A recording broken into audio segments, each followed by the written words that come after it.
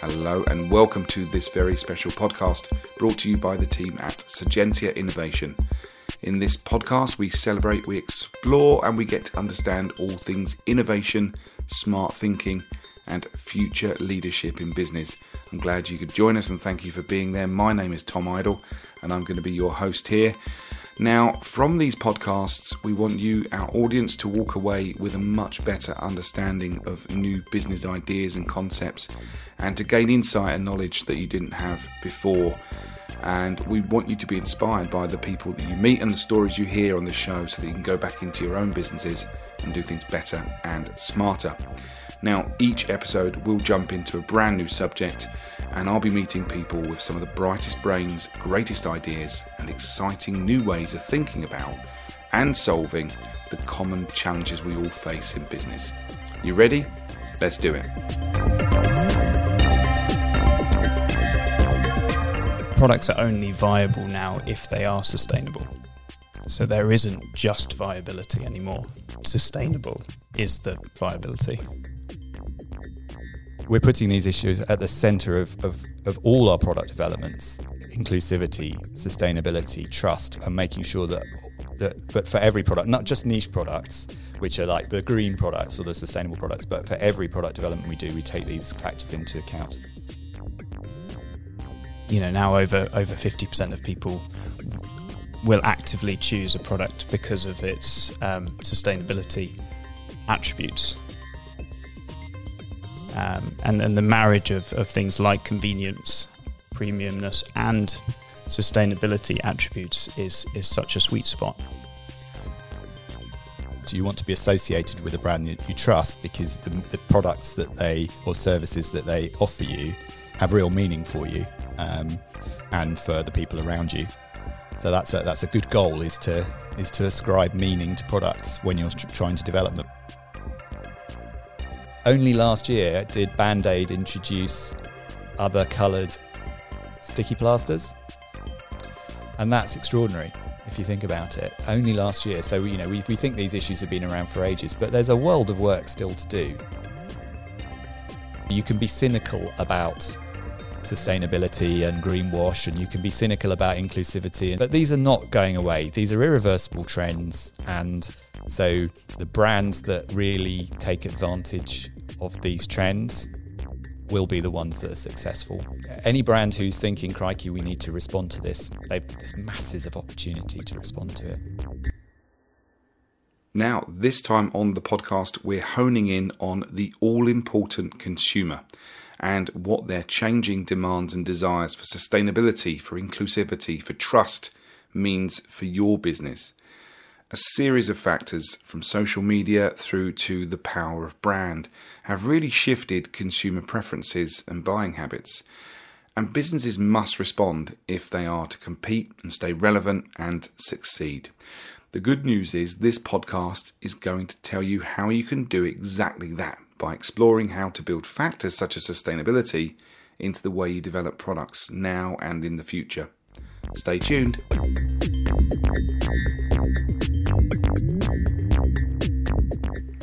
Now, there's no two ways about it. Business is interested in sustainability. Just 5 years ago, corporate responsibility was more likely to be a subject tucked away inside the back pages of annual shareholder reports. Now, being a responsible business is centre stage, at the very heart of corporate strategies. Now, there are many reasons for this, not least a requirement to fulfil increasingly stringent legislation to deal with greenhouse gas emissions, waste, energy efficiency. But it's also a response to changing consumer demands. More people want the brands they spend their money with to be trustworthy, inclusive, sustainable. And consumers want these key themes to emanate the products and services they buy. Now, this time on the podcast, we will unpick all of the societal and environmental issues that have really shifted consumer thinking in recent years and seen the rise of the so-called responsible consumer. Because this, in turn, is driving responsible innovation. Now, I was privileged this time to sit in a room with two of Sagentia Innovation's brilliant product developers to find out how they are working to create amazing products and services for the new generation. not by way of building a new process, but by using well-established best practice and experience.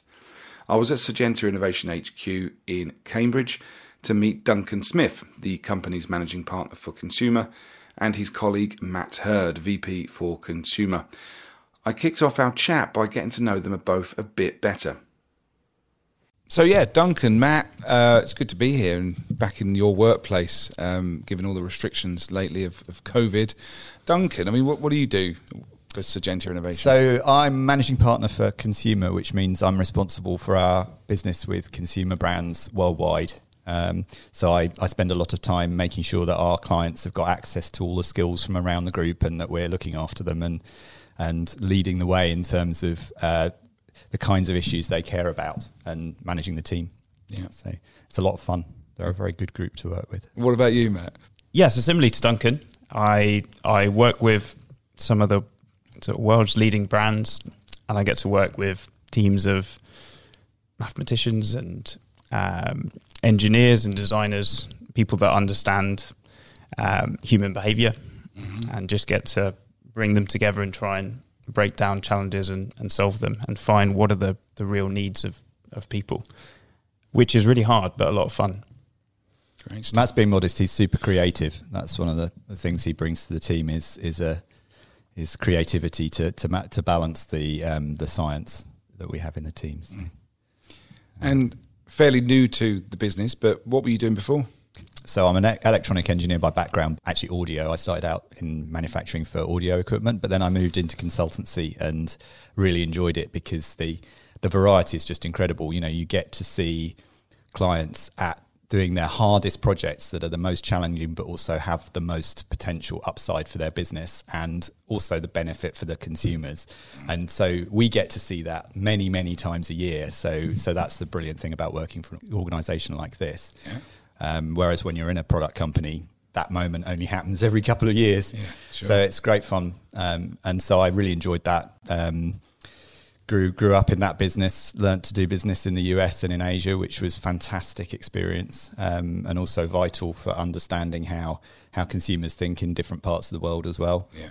And then I landed here and really looking to, I suppose, in the afternoon of my career, I don't want a nap. I want to be waking up and doing something lively, and in particular, relevant to this conversation today, I'm really keen to influence consumer product development. So we're doing things that actually really benefit the world, and something I want to leave a legacy of good products in my career. Yeah. And I think it's not just people in their 20s who think that way. There's some of us with grey hair who also really want to make sure that we see a real benefit from our legacies. Yeah, absolutely.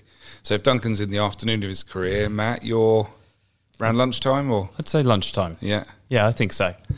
I think it's such an important time to really think about what we're bringing into the world and what we're making and what impact that will have on people.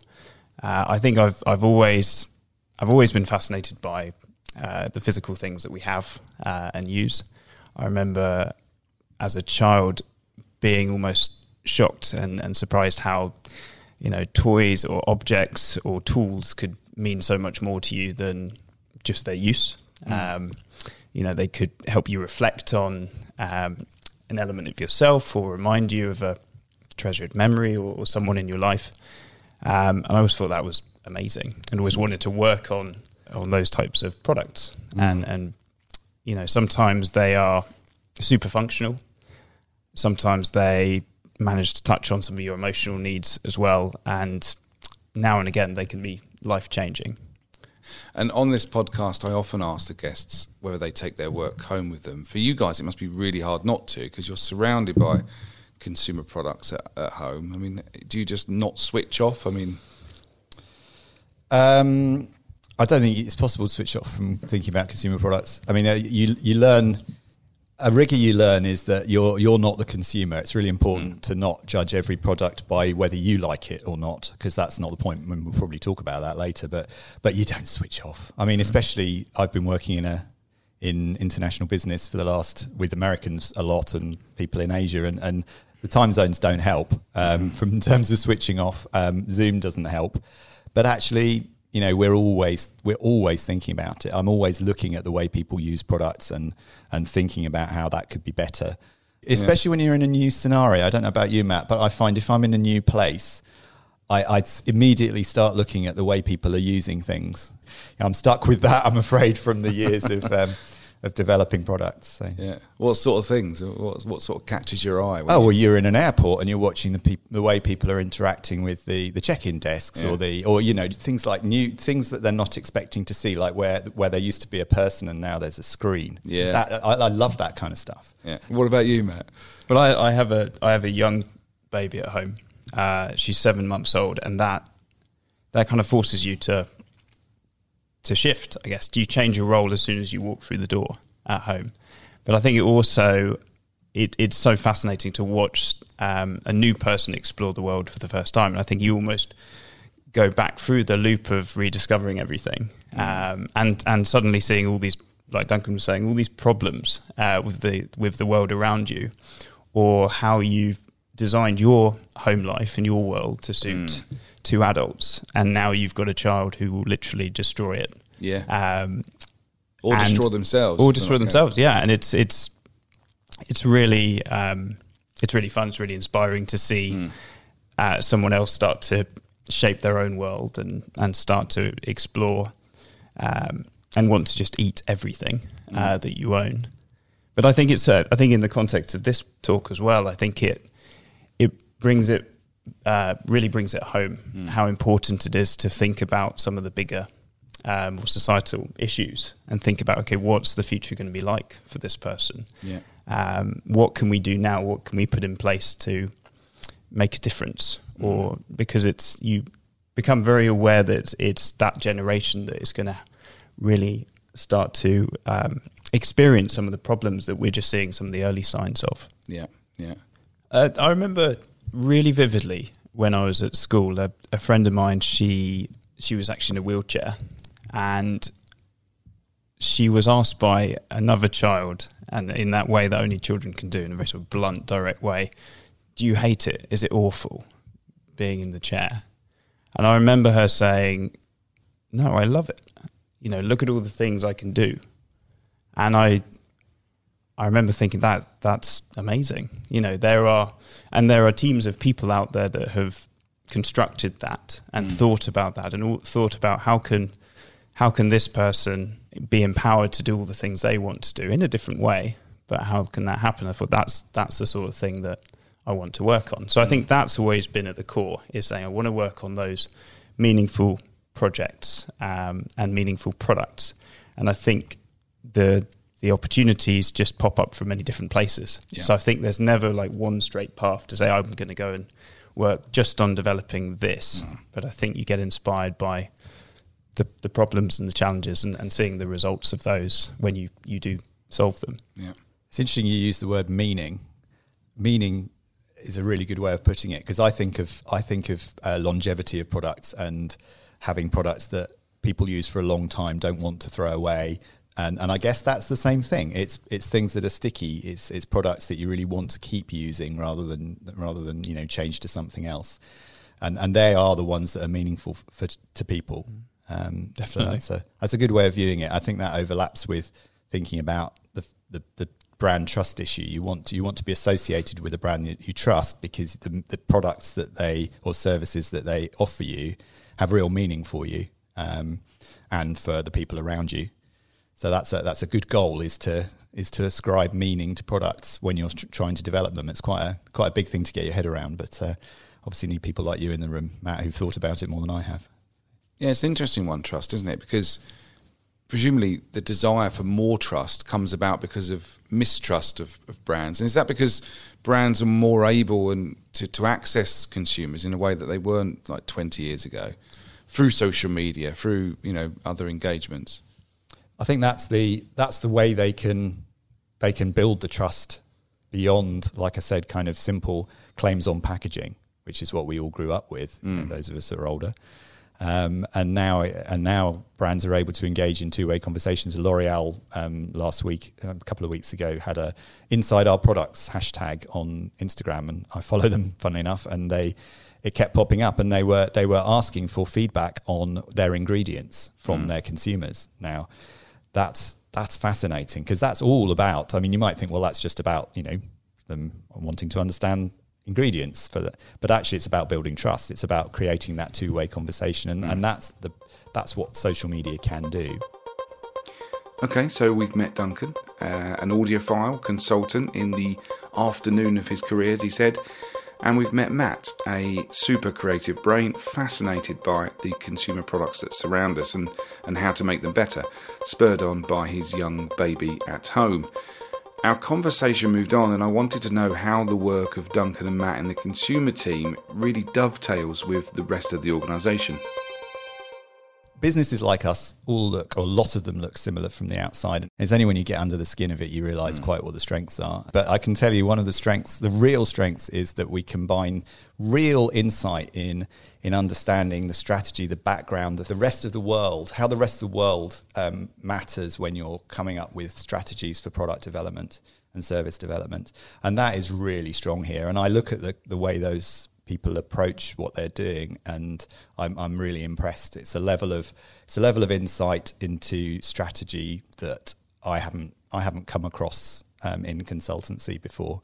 So that's really powerful. Plus the fact we've just got a load of really, really bright scientists, and I'm having just only arrived and not been in very often, I keep bumping into them at a coffee machine for the first time. So, but there are a lot of those, aren't there, Matt? Yeah, there are.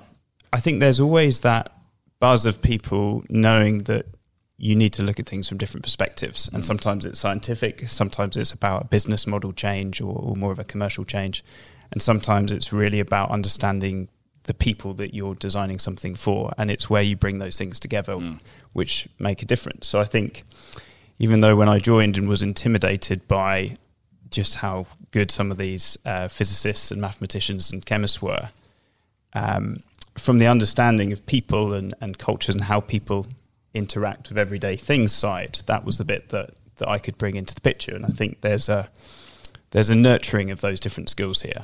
Let's get into some of the nitty-gritty of what we're going to be talking about on this podcast. And we're going to take some time to talk about the kind of all-important consumer, and how the needs and the desires and the thoughts and the kind of purchasing intent, purchasing practices are sort of changing most recently.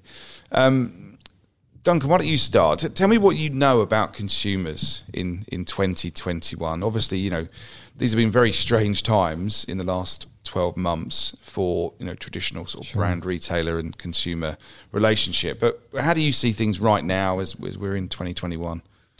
Oh, well, I mean, it sounds obvious, but the world's changed. I mean, even before 2020, there was great change in the world, in business, and for the consumer. And I think the three things are tied together. So I remember looking at the United Nations Sustainable Development Goals when they first came out 5 or so years ago, and they're really broad. They cover not only environmental sustainability, but economic sustainability, equality, many, many issues. And I remember looking at them and thinking, well, as business leaders, how on earth are we supposed to cope with all of that and deal with it in our business? But actually, businesses have really started to put them into action in their strategy and go beyond just kind of corporate social responsibility as a tick box.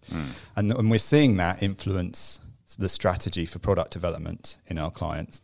In turn, obviously, consumers are influenced by what they read and see, and especially in the last year with the consumption of news media going up dramatically. But at the same time, people's trust in what they're reading going down. And there's evidence to support the idea that consumers are valuing trust in brands as highly, in some cases, as conventional things like quality and cost. So I think consumer behaviour is changing as a result of all this societal change. Yep. And they care about environment, they care about inclusivity. And that is actually starting to influence their buying behaviour. Mm-hmm. But beyond just being more aware because they're digesting more news or whatever it might be, I mean, what's really driving this? Why? Why are consumers more interested in these issues? I think because they genuinely care. And it's not just because of brand activism. It's not just because the brand they like are getting behind a specific cause. They're looking at the world and thinking, I have lots of choices and I can see them all because ubiquitous social media has turned every brand into a lifestyle brand. So everyone's choosing brands based on how much they believe in what they're doing and how much they trust what they're doing. Yeah. And so consumers have that choice and they're choosing the brands they trust. Yeah, and I think these big issues touch on both your sort of rational and your emotional values. So I think, when you're at home all the time, as a consumer, I think you suddenly become very aware of what you're using. You're eating all your meals at home, you're consuming everything within your home environment, and it becomes very visual. You're seeing everything that comes in and out of your home, and I think that makes you really think, okay, this is my output into the world. This is really what impact I'm making. You can shine a spotlight on almost everything now and make it very visible, the problems that people are facing. Yeah.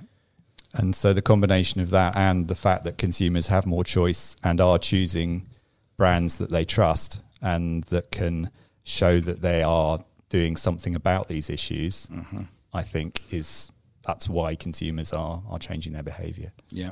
And presumably brands know that their consumers are changing, have been changing for quite some time. This is not new, is it?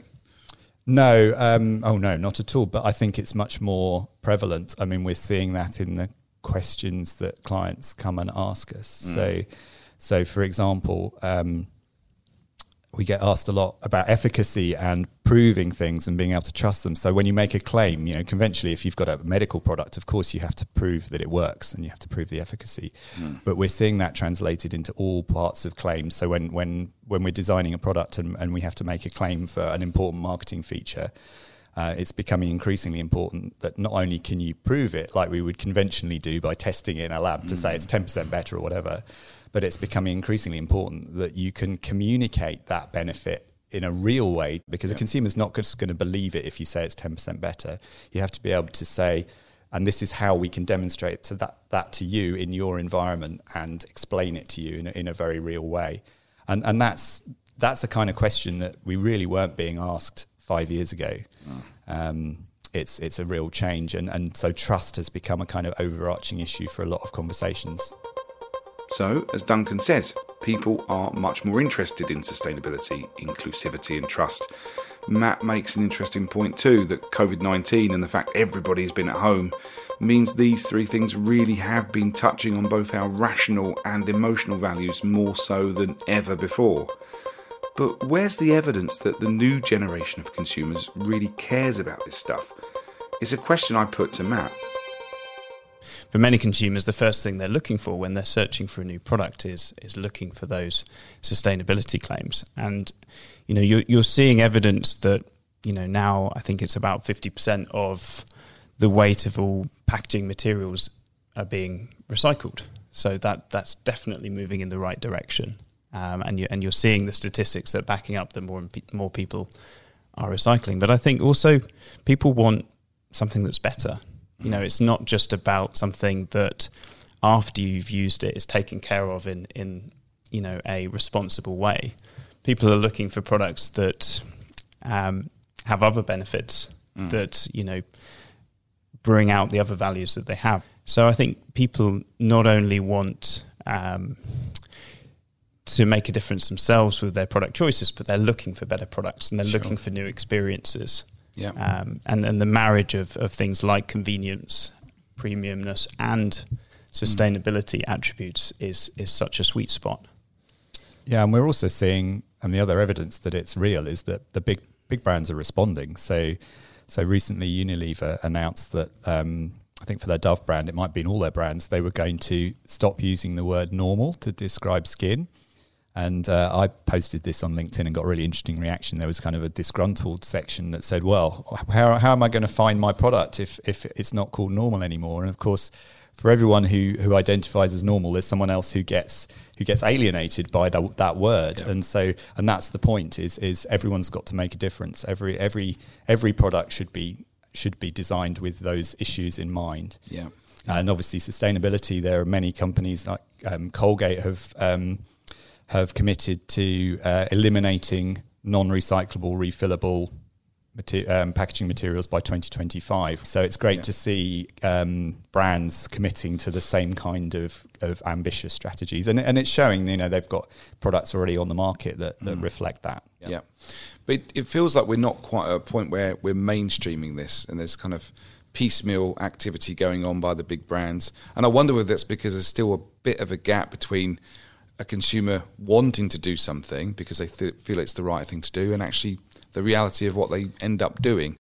It's a chicken and egg, and as product developers, I see it as our responsibility to drive that change. That's what I want to do. I want us to be seen to be the people who are making these issues mainstream, because we're building the response to these issues into every development we do. Inclusivity, sustainability, trust, and making sure but for every product, not just niche products, which are like the green products or the sustainable products, but for every product development we do, we take these factors into account. Yeah, because actually taking into account factors including cost and quality, as well as those three you mentioned, that's the challenge, isn't it, for brands? Well, that's right, and that's why we've had a good look at how to build these societal issues into our mainstream product developments, because there is no point just looking at them for niche products. So Duncan, you just published a new paper on what you term responsible consumer innovation, and I want you to just briefly tell me about that, and specifically how you kind of build these societal themes into existing product innovation processes. Well, the important thing is not to think you need a new process. There's a temptation to think, with all these new things, you need to have a completely new innovation process, and we think that that's flawed, because you've really got to build it into everything you're doing. So if we try and come up with a new process, people just won't use it. So we want all companies to feel like they can build these issues into their core process, because we want to influence every product that's developed, not just the niche product. So it has to be built into the core process. So we thought hard about this and took a very much an industry standard process to use as an example. So IDEO have this lovely and well-established thing called design thinking that lots of people use or build similar things into their innovation processes. And what it does is it looks at three balancing themes, which are: is the product business case viable? Is the product desirable to its target consumer? And is the technology feasible? And if you can get a product which is feasible, desirable, and viable, then you have a sweet spot and you're going to have a successful product. Right. That's much easier to explain with a picture, but sure. But it's balancing those three themes, and that's industry standard. I mean, I've been using that approach for years, or variants of it, and I think most people in product development would recognise that you're always trying to build criteria for a good product that balance those three issues. Can it be? Does it work? Can it be made? Will it make us money? And most importantly, will the consumer actually want to use it? And as engineers, we're good at compromising, so we love to balance different things. Mm-hmm. So if you think about that for a second and think, well, how can we add the societal themes to that? There are kind of fairly obvious pairings. So, for example, if something's desirable, it should also be inclusive. If something is feasible, it should also be trustworthy. And if something is viable, it should also be sustainable. Mm-hmm. So our approach is not to invent a new process, but to pair up those criteria that we use for good innovation with where you have a kind of conventional thing like cost, and pair that up with a sustainability issue. So the only change we're suggesting is that you add in those balancing criteria, but then you make sure you give them equal weight, so you don't just kind of push it down the road. You focus on the sustainability and the trustworthiness of the product and the inclusivity as much as you do the others. Right, did you get that? So viable, desirable, feasible equals sweet spot equals successful product. Layer in sustainability, inclusivity, trustworthiness, and giving them all equal weighting, and you have the ultimate product. But how do you achieve that equal weighting? What sort of people do you need to get into the room to ensure that, for example, inclusivity is considered to be just as important as desirability? Matt says that it all starts with gaining consumer insight to understand the problem that needs solving. Yeah, it certainly is, and I think as Duncan said, it's not about reinventing it. And actually, a lot of what we currently do and the strengths of that remain. So it always starts with insight. We often find with our clients, particularly with these larger challenges, that it's not a lack of ideas that are the problem. It's a real understanding of the problem. So it all starts really with understanding the people that you're designing for, and really that comes from doing your homework at the start. Really starting to think, well, what is the culture of the people that we're designing for? What does a day in the life look like for them? What are their beliefs, their rituals? How could what we're thinking about fit in or enhance their life? So to give an example.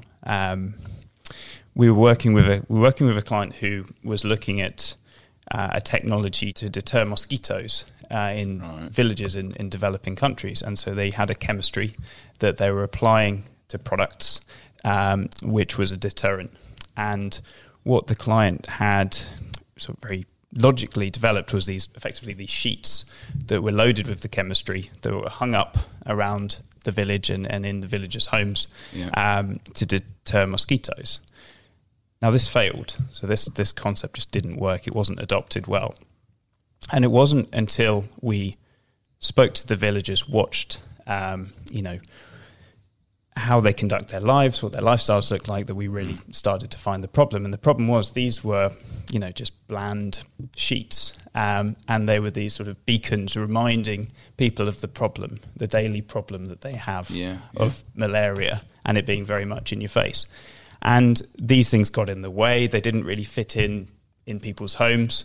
So they were kind of pushed to one side. They certainly weren't replaced. They weren't replenished. So they stopped working. Yeah. So instead, what we looked at was saying, well, how can we develop a solution that fits in and enhances these lifestyles and these rituals of people? So actually what we started to understand was, well, what are the celebrations that take place in this village? How do people like to decorate for different events? What are the ceremonious rituals that take place in the home?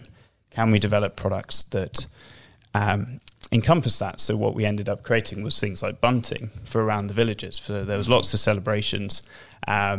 So these chemistry-loaded buntings were put up everywhere because they were beautiful. Yeah. And there were posters of events in the home that again use this chemistry and would be changed regularly because obviously new events come, people want to celebrate new things, and it was that marriage of again understanding cultures and people with technology and doing that insight up front before you start coming up with the ideas. Because as you can see, you could get it so wrong. You'd say, okay, this is about surface area of a chemistry.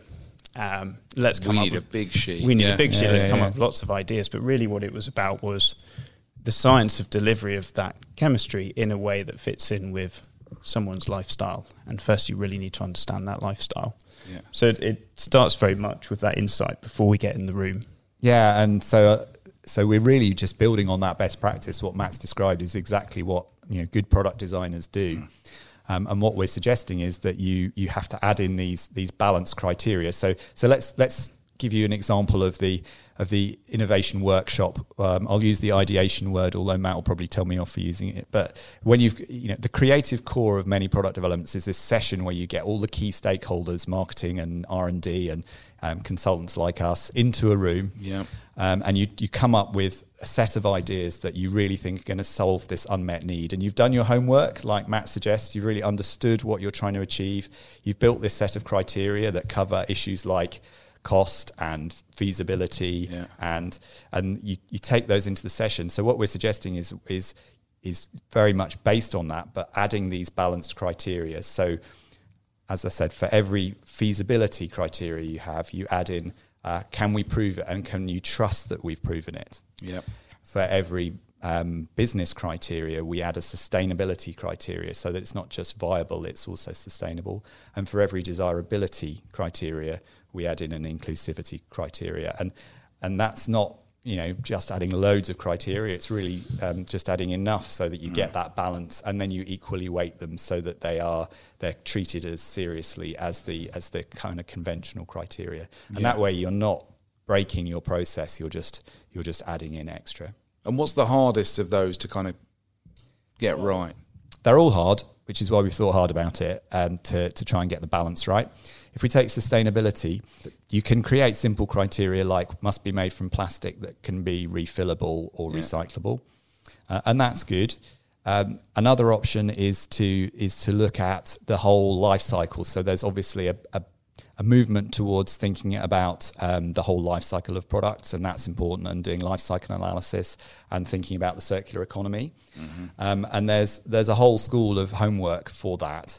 The trick is to find something that brings it alive in the moment. So in our ideation session, you can't just sit back and go, let's think about the whole circular economy. So what you need to do, to Matt's point, is your homework. You have to work out which criteria to bring into that session that gives you the best measure of the sustainability for the product, that brings it to life for the people in the room. So it might not be the most all-encompassing criteria that covers the whole circular economy, but it's the thing that people can get their heads around that really shows that you're being sustainable. And one nice thing I know that some of our clients have come to us saying they've done is link the sustainability for a product to the sustainability goals for the organisation. So some of the companies who are really ahead in this field have got strong sustainability or ESG or CSR goals. And they've managed to map that onto a simple way for a product development to judge whether it's sustainable enough. And it is usually to do with it being recyclable, refillable, reusable, or some other simple thing that people can get their heads around in a room. Are they quite intense sessions with clients? I suppose they can be, but I mean, that's what I love about what you guys do. It's that challenging existing thinking in order to make a change to the status quo, which is really, really difficult. I guess the conversations are quite tough. They are, but I think there's an environment there that is about building ideas and adding to someone's ideas, even if it's a wacky idea, there's usually some essence in there that's at the core of the problem. And I think that's what's great about having different voices and different perspectives in there. You don't really know until you're in the thick of a workshop whether the best solution is going to be a design change, a process change, or maybe even a complete business model change. And you need the voices in the room to talk from a business model perspective, a design, a technology. And I think that's what makes it so immersive if you have people looking from so many different perspectives. And I think to Duncan's point about, well, how do you bring this into a workshop? How do you make this tangible when you're thinking about not just the use of a product, but the whole life cycle of it? Really, it means you have to step back from a very focused view on how that product's going to be used and say, okay, what are the key points and who are the key people that are going to interact this from the first point that it's being developed to the end of its life. So in many ways, it's adding in different stakeholders that are going to be impacted by that product. So the process of coming up with ideas, challenging from different perspectives is the same, but you're looking at it from many different points in the journey of that product. So inclusivity is also a tough challenge to get into this environment. And, you might think we're two white men in Cambridge. Who are we to talk about inclusivity? But actually, that's the point. Everyone needs to think about inclusivity. Everyone involved in product development needs to think about inclusivity for this to make a difference. The kind of base level criteria for making sure you're being inclusive is to make sure you include diversity in that team. So, and that's something that's best practice now to make sure that you have diverse voices in the room when you're ideating. Sorry to use that word, Matt. But we do it very consciously, and you can also, if you do it consciously, you can start to address issues of unconscious bias in the process, so you can be more thoughtful about how you're approaching a problem. So I think you can go way beyond just including diverse voices in the room. And the idea of paired criteria works here as well. So what do you mean by that? Well, so to give a simple example, back when I was a student, the classic example of a non-inclusive design was the right-handed scissors, which are completely optimized for the 90% of us, myself included, who are right-handed, and really awkward to use if you're a left-handed person. And so if we just take that simple example, we could do a paired criteria, which must be fantastic to use for right-handed people, but also must be quite usable for left-handed people. Yeah. So as designers of consumer products, we're always going to be focusing on a target market. It's what we're brought up to do. Your product has to be optimized for a target market. You can't be everything to everyone, right? Yeah. But you mustn't be bad for the rest of the population. So I think the two steps we've taken to address this, beyond just having diversity of thought in the room, one is to pair those criteria. So you make sure that you're being good for left-handed folk is as important as criteria as being excellent for right-handed folk. But you also put a champion in the room. So conventionally in these sessions, you often have a voice of the consumer, and it's often the designer or the marketing person who's the voice of consumer and saying, "Oh, come on, guys, you've come up with a brilliant idea, but it's, really," and that voice of the consumer is very important. Yeah. You can also have a voice of the non-target consumer who's to Matt's earlier point. You've done your research. You know what's good and bad for the folk that you're trying to address, and you make sure that someone's coming into the room to represent the non-target consumer and make sure that you have the balance. And I think by raising the consciousness of that as an issue is one thing, and then by making it a criteria that's as important as the desirability to the target group, that's how you really make a difference. Some great examples there from Matt and Duncan on how great product designers always build their understanding and insight about consumers before they do anything else. But for every great product in existence, there are thousands of bad ones. I wanted the guys to explain to me why. Why does that happen? What happens when things go spectacularly wrong?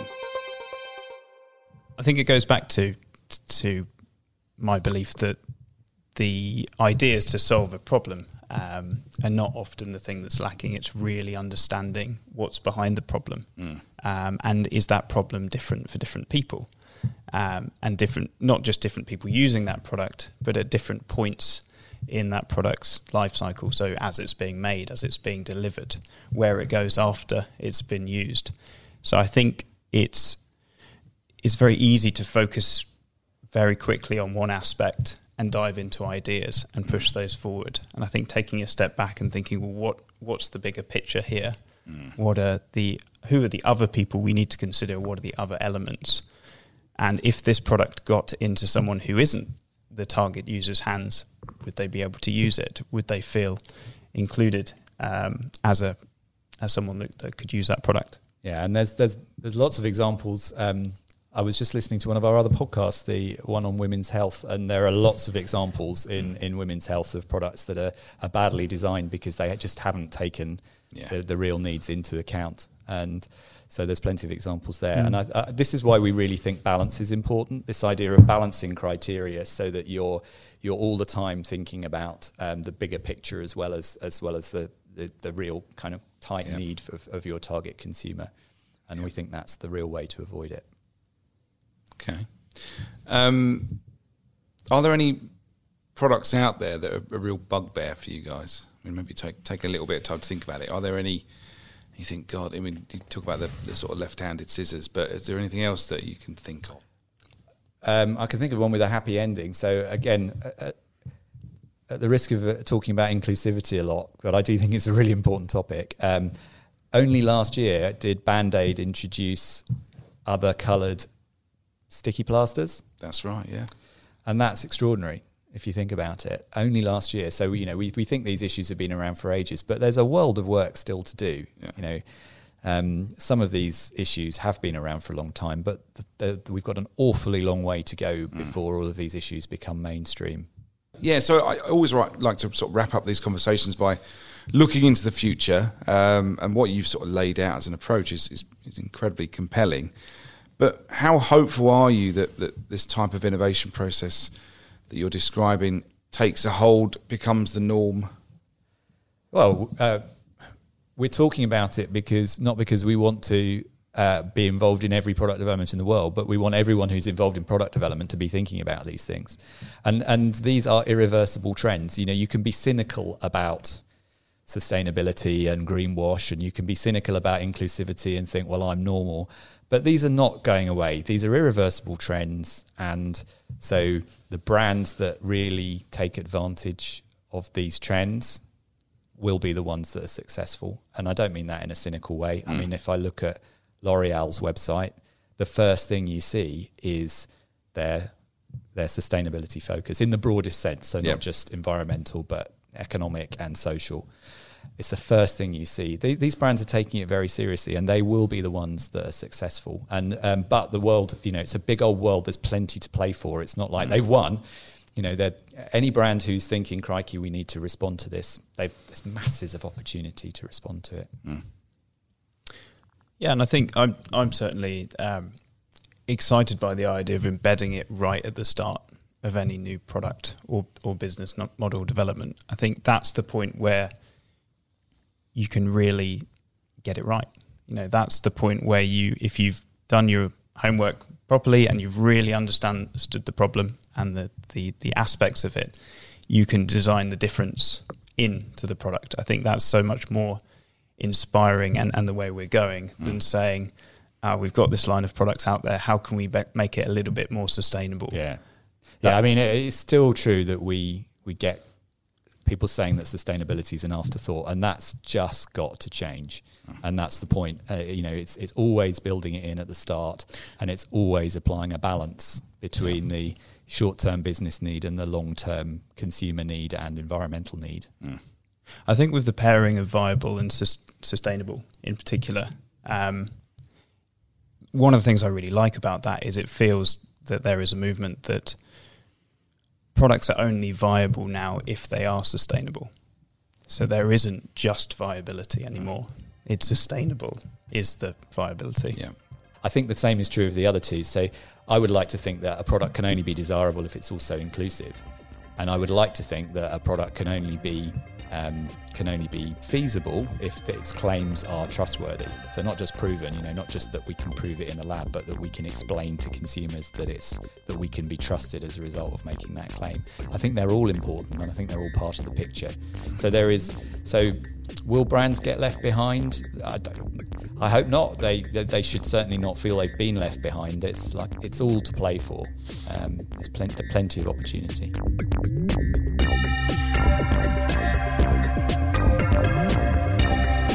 So that's it for this episode. I hope you found my chat with Duncan and Matt interesting, insightful, and above all else, useful.